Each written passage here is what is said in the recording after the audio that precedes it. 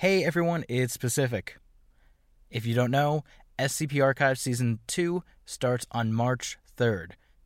If you want to stay up to date on SCP Archives, you can find us on Facebook, Twitter, Instagram, Tumblr, and on Patreon. To get links to all of those places, you can go to scparchives.com. There we also have some info on the cast, some stuff about the show, and links to listen on Apple, Spotify, the places you're probably listening to the show right now. And on that note, this week I'm excited to present two more tales. Like last week, we're doing kind of a mixed bag episode again. These are two of the tales we recorded for Patreon very early on, and they've just kind of been sitting there, and I want to share them with you guys, so you can get kind of a glimpse at what we'll be offering on Patreon for Season 2 every week alongside our full release episodes. And those bonus episodes will be starting up again soon. But right now you can get access to our whole backlog of ad-free and bonus episodes by going to patreon.com/scp_pod.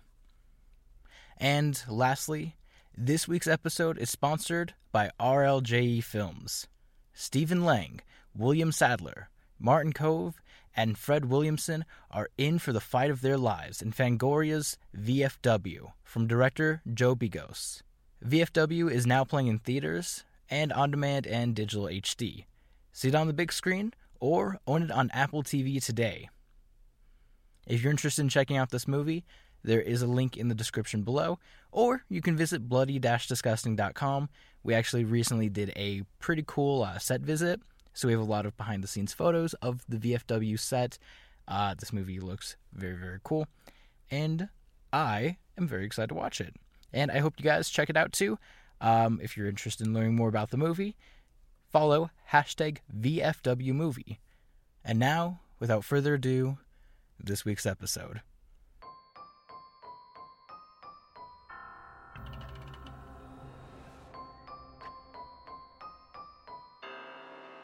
Warning. The Foundation database is classified. Unauthorized access will result in detainment. Within this archive, you'll find the procedures, descriptions, and accounts of the most notorious anomalies we've encountered to date. Secure, contain, protect. Our first story, We Need to Talk About 55, was written by Quantum and narrated by Jesse Hall. Can I smoke? This time the receptionist narrows her eyes at Marion. No, she says. No, you can't smoke anywhere on Site 200. Just because it's an administration building doesn't mean we don't have lungs. Or labor law. Marion notices the exasperation on the young woman's face. I've asked you that before, haven't I? Twice in the last quarter hour, the receptionist says. You must really need a smoke. She's genuinely puzzled at the repeated question, and she's doing a bad job of concealing her puzzlement. You think this is like Memento, don't you? Marion offers, charitably. You think I have no long-term memory, and if I stay in one place too long, I forget why I'm there. The receptionist is only old enough to remember that film. I guess? Marion smiles sympathetically and shakes her head. It's nothing so simple. Minutes pass. She toys obsessively with her lighter. She's turning 50 this year and slowly graying, well on her way out of petite towards little old lady. In her bag, her phone beeps because it's time for a pill, but she tells it to remind her later. There's a slight tremble in her fingers, but that's not age-based infirmity, that's just ordinary nerves. She's nervous because she's here to meet an 05, and 05s are scary. 05s never want to see you for a small thing. It's the end of the world, or nothing. Finally, 40 minutes late, the door to the inner office opens. 4 or 5 high-ranked foundationers spill out, carrying laptops or briefcases. As a group, they head straight past reception and out to the cars which are waiting. Marion recognizes a few of the faces, the Site 19 director, the head recruiter of Western Europe. None of them glance in her direction. Once they're gone, 05-8's assistant pokes his head around the door. He's 20-something, probably youthful, like a teenager stuffed into one of his dad's business suits. His haircut is barely regulation. In one hand he holds a tablet computer, showing his boss's daily planner. It's packed. The man evidently does not sleep. Marion, you can come through now. The office door closes behind them with an unusually heavy mechanical clunk, as if the whole thing is part of a machine built into the office walls. While Marian takes the indicated chair and sets her bag down, the assistant turns and does some confusing additional things to the door, causing it to make several further strange noises. O5s have non-trivial privacy and security requirements. The office is spacious, but somehow contrives to be dark despite two big corners of window and broad daylight outside. The windows are all bookshelves and dark wood paneling, perfectly stylish, but a style from the 90s, a little worn, and not yet old enough to be fashionable again. As for the fellow behind the desk, well, an O5 never looks like you imagine. Marian takes a deep breath. So what's the topic? All I got was a meeting invitation, no agenda or subject. I mean, an O5 says jump, you jump, but looking at her right, she notices that the assistant, without saying anything or making any undue noise, set his tablet down on the table, produced a gun, and aimed it at her head. Marian stops talking. She sits still in her chair for a little while, absorbing the change of pace, letting her heart rate raise to a hummingbird's, and then start to flatten again. Okay, she hazards. She licks her lips and grips the armrests, otherwise staying perfectly still, waiting for another prompt. The assistant's face is totally neutral now, like this is just how meetings go. Maybe it is, for people up here. Who are you? O5-8 asks her. Marian blinks. What? Oh, God. Let me rephrase, O5-8 says. Marian Wheeler, 49, with loving husband and 2 boys in tow, likes camping, hiking, and ornithology, boring mother with perfect airtight background and financials as far back as we can examine. And you've got full foundation credentials, which we've never issued, including access to a list of installations and rooms which... Some of these locations don't exist or were torn down decades ago. At least one hasn't been built yet you've got the front door key to it. That's before we get to your SCP access control list, which I can only term as egregious. So you're a spy, and your objectives are misaligned with ours, and Clay wanted to cut Xi-3 loose on you, but I was able to bring him around. I talked him into a face-to-face. I thought there was a slim chance that if we locked you in a bomb-proof room and asked politely, you'd have the good sense to spare yourself the rest. Marian had long since stopped listening.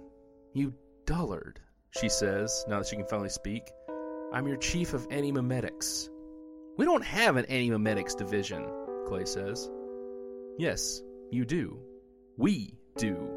O5-8 says, we have a memetics division, a telecontainment division, fire services, Ops A, Ops B, personnel, D personnel, and 24 others. We don't have an anti-memetics division. Do we have an irony division? Marian asks. She hesitates hopefully.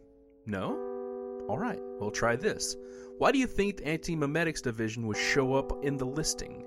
This is just a cover story, Clay says to O5-8, not taking his eyes off Marian. It's a good one, but she's had it worked out in advance. Clay, lose the peace, says the O5. Grudgingly, Clay does so. Marian relaxes fractionally. There are SCPs with dangerous memetic properties, she says. There are contagious concepts which require containment, just like any physical threat. They get inside your head and ride your mind to reach other minds, right? Right, O5-8 says. He can name a score of SCPs filling this description without even thinking. There are SCPs with anti-memetic properties, Marian goes on. There are ideas which cannot be spread.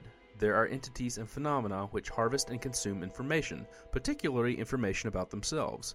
You take a Polaroid of one, it'll never develop. You write a description down on a pen and paper and hand it to someone, what you've written turns out to be hieroglyphics, and nobody can understand them, not even you. You can look directly at one and it won't even be invisible, but you'll still perceive nothing there. Dreams you can't hold on to, and secrets you can never share, and lies, and living conspiracies. It's a conceptual subculture of ideas consuming other ideas, and sometimes segments of reality. Sometimes people. Which makes them a threat. That's all there is to it, really. Anti-memes are dangerous, and we don't understand them. Therefore, they're a part of the problem. Hence my division. We can do all the sideways thinking that's needed to combat something which can literally eat your combat training. O5-8 stares back at her for a long moment. Clay fidgets, disliking and distrusting the story, but the O5 seems more open to the concept. Name one, he says. Name an anti-memetic SCP. SCP-055, Marion says promptly. There's no SCP-055, Clay retorts. Again, yes there is, Marion says. There isn't, Clay asserts. SCP numbers aren't assigned sequentially. There are gaps. The number hasn't been assigned. It's not superstition. We have enough to be concerned with without arbitrary numerological mysticism. We have SCP-666 and SCP-013, but there's no SCP-001, and there's no SCP-055. Clay, 05-8 says, you should look at this. He turns his monitor so Clay can see the file that he has just retrieved. Clay bends over and reads it from top to bottom. Stunned, he scrolls back and reads it a second time. But the file's dated from 2008, 05-8 says. It's got all the right tags and signatures. It's keyed and coded. It's real. You've seen this before? Clay asks him. Never in my life, 05-8 says. As far as I can remember anyway. On the other hand, if the content is accurate, both of us have probably seen it dozens of times. Clay glares at Marion. This isn't possible. Marion nearly spits. For Christ's sake, Clay, how long have you been working here? But if this SCP is this powerful, he begins. Yes? Who wrote the file, the 05 finishes? And for that matter, how was the interview conducted? And who is Bartholomew Hughes? And most importantly, how do you, Miss Wheeler, retain knowledge of any of this? Bart Hughes wrote the file. He's dead, Marion says. What happened to him? You don't want to know. There's a very long pause while both 05-8 and his assistant react to this. In fact, they pass through a long, discrete sequence of reactions. Indignation at the seeming rudeness, confusion at Wheeler's incaution in front of sinister superiors, surprise at the magnitude of the claim, pure disbelief, comprehension, and finally, horror. What? 05-8 asks carefully. What happened if we did know? Yeah, what happened to you as well, Marion says, levelly. As for the rest of your questions, we manage that pharmaceutically. You know we have Class A amnestics for people who very badly need to forget things? Of course you do. Who could forget about Class A amnestics? Well, in antimemetics, we have a different pill for people who need to remember things that would otherwise be impossible to remember. Mnestics, Class W, X, Y, and Z. Same Greek root as the word mnemonic, the M is silent. In her bag, her phone beeps again. With a nod of approval from the 05, Marion reaches into her bag and turns her phone off, acknowledging the prompt this time instead of postponing it. She pulls a blister pack from another pocket and pops a pill out. It's hexagonal and green. She holds it up and is satisfied to see a flicker of recognition on 05-8's face. He's beginning to pull it back together. Marion says, these are Class W mnestics, the weakest, suitable for continual use. 2 pills per day. Go down to the site pharmacy and ask. The pharmacist will claim they don't stock any such thing. They're misremembering. Tell them to double check. 05-8 sighs. And now I think I get it. I see why we're having this conversation at all. Yes, Marion says, popping a second pill out and handing it over to him. It's because you missed a dose. You're supposed to be on these, the same as me and everybody on my staff. It's the only way we can work. You forgot to take a pill, and then you forgot all the information that the pills were helping you retain. You forgot why you were taking them, who gave them to you, where to get more. You forgot about me and my entire department, and now I have to bring you up to speed. And if I take this, 05-8 says, I'll remember this whole conversation and we won't have to have it again? Hopefully not, Marion says. Clay pipes up. Should I be taking these? Sorry, kiddo, 05-8 says. Need to know. Maybe when you're 05 yourself. He swallows the pill. Marion swallows hers too. So what is SCP-055? 05-8 asks. SCP-055 is nothing, Marion says, now relaxing entirely. SCP-055 is, as described in the file, a powerful information autosuppressor. As far as experimentation has uncovered, it can only be defined in negative terms. We can only record what it isn't. We know it isn't safe or Euclid. We know it isn't round or square, or green or silver. We know it isn't stupid, and we know it isn't alone. What we do know is that it's weak. It's weak because it's the only antimimetic agent in our possession which has a physical entry in the files. We have paper records of the thing. We have containment procedures. It's not safe, which means it's dangerous, but it's contained. 05-8 blinks. You Have procedures? Where? Marian points to her head. Then how many other antimemes are there? How much more dangerous do they get? 10 that I know of, Marian says. Statistically, probably at least 5 more that I don't know of. This does not count the antimemetic entities freely roaming the halls, not under containment. There are at least 2 in this room with us right now. Don't look. I said don't look. It's pointless. 05-8 does an impressive job of controlling himself, keeping his attention focused on Marian. Clay doesn't fare so well, and quickly sweeps the whole room, even checking behind his back, making an ass of himself essentially. He finds nothing. He looks baffled. There's an invisible monster which follows me around and likes to eat my memories, Marian explains, patiently. SCP-4987. Don't look it up, it's not there. I've learned to manage with it. It's like a demanding pet. I produce tasty memories on purpose so it doesn't eat something important, like my passwords or how to make coffee.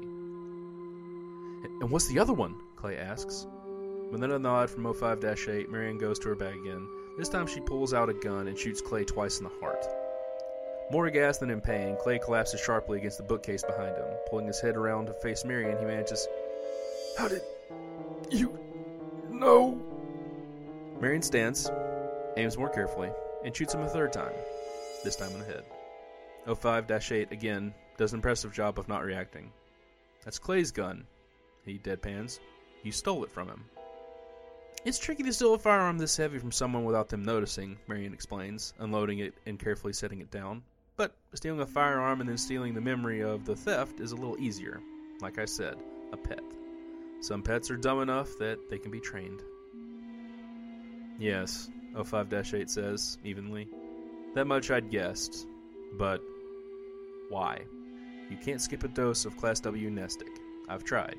You can postpone a dose, but you can't forget unless someone actively prevents you from taking it. There's only one person who could get close enough to you to do that, and that's your assistant. And remember when I asked him how long he'd been working here? He didn't answer, 05-8 says. I thought you were being rhetorical. He doesn't work here, Marian says. He's an antimeme. Since when do you have an assistant? You don't have an assistant, Brent. Look at this office. It's got one desk. You've got a receptionist outside. She's the one who screens your calls and schedules your meetings. Where does Clay even sit? Where does he fit? Don't blame yourself. You're human, and these things are Redaction incarnate. You need to think like a space alien to get around them. 5-8 asks a question which, in any other workplace, would be absurd. Is he dead? Maybe, Marian says. I can put his corpse in our research queue, and we'll see what we can see when we open him up. There's a duality here, though. They're like parallel universes sharing the same space. It's conceptual versus concrete, figurative versus physical. It's very unusual for things to cross over.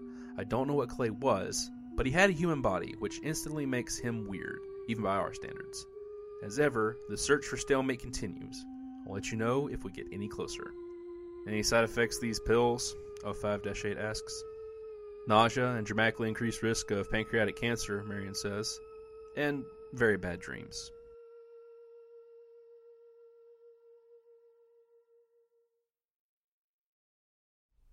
Our second story today, Documents Recovered from Marianas Trench, was written by Dr. Gears and is narrated by Sarah Golding. I need to write this down because I forget things sometimes, and I think what I heard today was important. Not to me. The time for me or almost anyone else alive on Earth today to make a difference has passed, but someone, somewhere, might be able to make something of this. Or at least find it helpful, or something. Once I'm done, I'm going to seal it up in a pipe, coat it in wax and chuck it into the ravine. Maybe someday someone will read this and try to put things together. If they're allowed to. I'd love to start at the beginning, but I'm honestly not sure when the world started to end. It could have been years and years before the final bits, or it could have been all at once. Everything was so grim, what with warmer air, cooler seas, too little gas and too many people. Things could have been unravelling for ages before things bubbled up to the public eye. What I and others remember most was when the Disney magic sank. It was then, I think, that most people started to think that things might be worse than they seemed. The Disney magic was a big cruise ship one of those liner jobs that tools around islands and stuff. One day, the news was all screaming about how suddenly it just went down when it was trying to put into port. See, the weird thing about it was how there was no video of it for a really long time. Some still pictures of it floating fine, but none of it actually going down. Then, somehow, a tape showed up and the news started playing it. I have to imagine they didn't review it first. The ship was puffing along, strong and fast, little boats bobbing around it, looking like every vacation lover's dream, when suddenly it stopped. I mean, stopped, just like a dead halt, like it had just slammed into a mountain. You could see people go lurching forward all over the deck, a bunch of junk fall off the sides. It was a real mess. It's all still for a few seconds, and suddenly there's this foaming behind the ship. Most people assumed it was the engine trying to fire up again. Then the arm came up. I'm not sure if it actually was an arm, but it was some kind of limb, and it must have been 100 foot long at least. It reached up along the side of the boat and just ripped it open. I mean, unzipped it like a coat, and you could see all the people inside screaming and running. It was awful. And then you saw something lurch up, a big spiny shape pushing against that gap, just shoving in, and then there was an explosion on its back, and the camera whipped up to show a couple of jets whizzing by, and then it ended. I remember just sitting there, stunned, looking at the TV, barely noticing the president coming on to declare a state of emergency.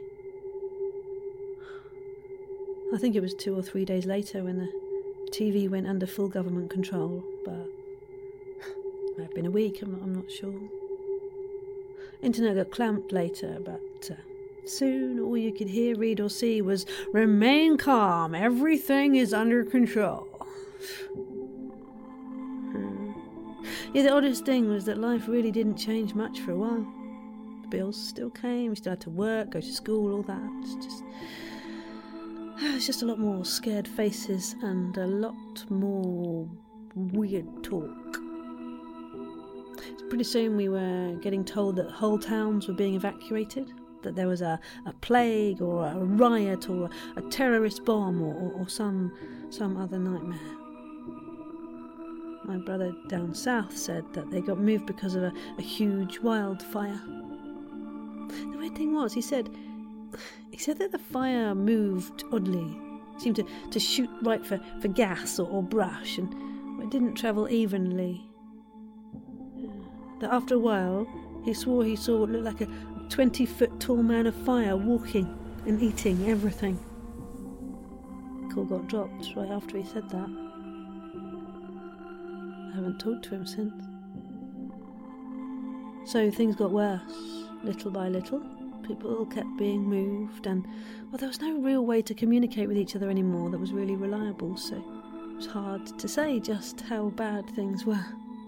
Still, word of mouth was still going strong, and it was creepy. Crazy shit, like really stuff about zombies in the north killing frenzies in the east, a place near the ocean where the ground was alive and eating people, a cult screaming about the second coming and killing people to buy off God. I mean, I started pulling more and more away from people just to get some ignorant peace of mind. Looking back, that probably saved my life. Finally, one day I woke up and there was blood on my window. It was outside and I could hear some insane shit going down outside.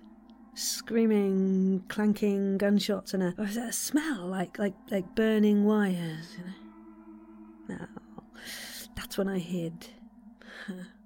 Yeah, I'm not ashamed to admit it. I left my fellow man to rot and hid inside for almost a full week, long after the noise stopped.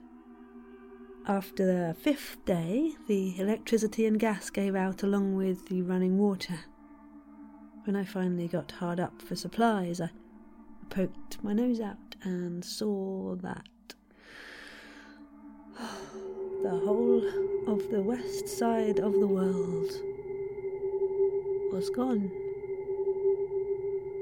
Now, I don't know for sure if it actually is gone, but there's a cliff that starts 30 feet to the west of my house, and I cannot see the bottom of it. I also can't see the other side of this ravine, so for all intents and purposes, that part of the world is gone for me. The suburb I was in looked like a war zone. Blood and broken stuff everywhere, houses carved up. No bodies, though, which I still think was weird. I scrounged up some food and stuff from some of the houses, and then I went back home. I've been doing that for a while now. I'm not sure how long, really. It might have been years and years, or just a few months. It's hard to say. Sometimes the sun just sticks in one spot for what feels like days, and other times these clouds roll in and you can't see 2 feet. There's things around too. I run at the first noise, but I think they're about man-sized, and they seem to like metal. Other little things scramble around in the rubble sometimes, so I try and keep clear. One time, a thing that looked like a pill bug the size of a cat crawled out, looked at me and screamed, "Stop!" in perfect English. I hid inside for days. There are also these big blimp things that float around sometimes. They have little bugs on their undersides, and they look kind of like maggots, but with eyes all over. They eat everything when they land, but most of the time they stay high up. One of these had just passed when I found the hurt guy. He was all ripped up and looked like one of those SWAT team guys you see on the TV sometimes, but his combat suit thing was all ripped to hell. Yeah, I dragged him back home, and then we talked. He said that he'd been hunting that blimp thing, but he got attacked. Wouldn't say by what, but he looked like he was on his last legs. I fed him some canned beans and some water, and he seemed to come round a little. Asked me who I was, if I was all right and all that. He seemed kind of shocked when I said he was the first person I'd seen since the west of the world vanished. He told me it wasn't gone, just relocated, but he wouldn't say what that meant. I helped heal him up and kept asking who he was, but he wouldn't say. Finally, he just said, screw it, that his orders were probably no good anymore anyway, and told me. He said he worked for a foundation or something, and that they were like a combination jail and research centre. He said that he was one of the agents who went around trying to find strange stuff and keep it from hurting people. I said he was doing a hell of a job so far, and he laughed pretty hard. He said something had happened, and that a bunch of these things had gotten loose at the same time and caused this foundation place to lose control. He said it became a GH0 dead greenhouse scenario. I asked him what that meant, and he looked at me for a long while before going on. He said that's what they call a situation where everybody on Earth dies, but the Earth itself is still okay and can support life. I asked, what did that matter if everybody's dead? And he smiled strangely. I asked him if anyone else on Earth was still alive, and he said yes, but carefully spread out and contained. After that, I just sort of sat and digested things for a bit, and the man, he started stretching and checking his cuts, and he was starting to pull on his boots when I asked, what happens now? He said that they have to reboot things. Said they have the technology to recreate almost anything, and that making people is actually pretty easy. He said that they would clean out and contain things, rebuild the broken cities and repopulate them.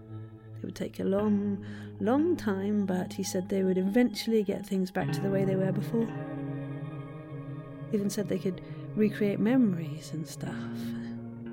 I just sat kind of stunned, and I watched him as he just kept going along, getting dressed like this was all no big deal.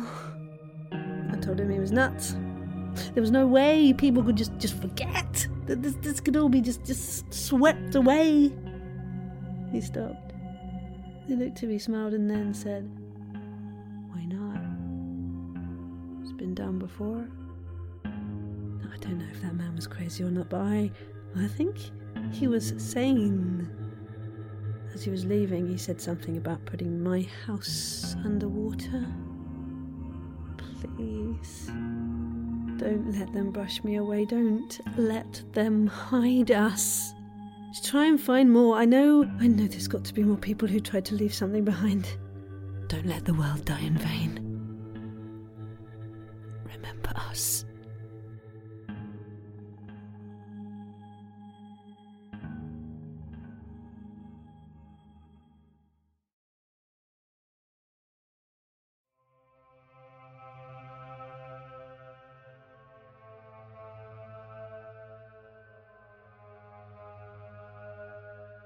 Thanks for listening to this week's episode of the SCP Archives. Again, we'll be back very soon with our regular release, and we hope to hear from you. If you like this mixed bag episode and last week's, please let us know on all social media platforms. We'd love to hear your thoughts. As always, our host and narrator is John Grills. I'm your showrunner and sound designer, Pacific Obadiah. Our music was composed by the incredible Tom Rory Parsons. And our producer is Tom Owen. This is a Bloody Disgusting show. For more information, visit bloody-disgusting.com.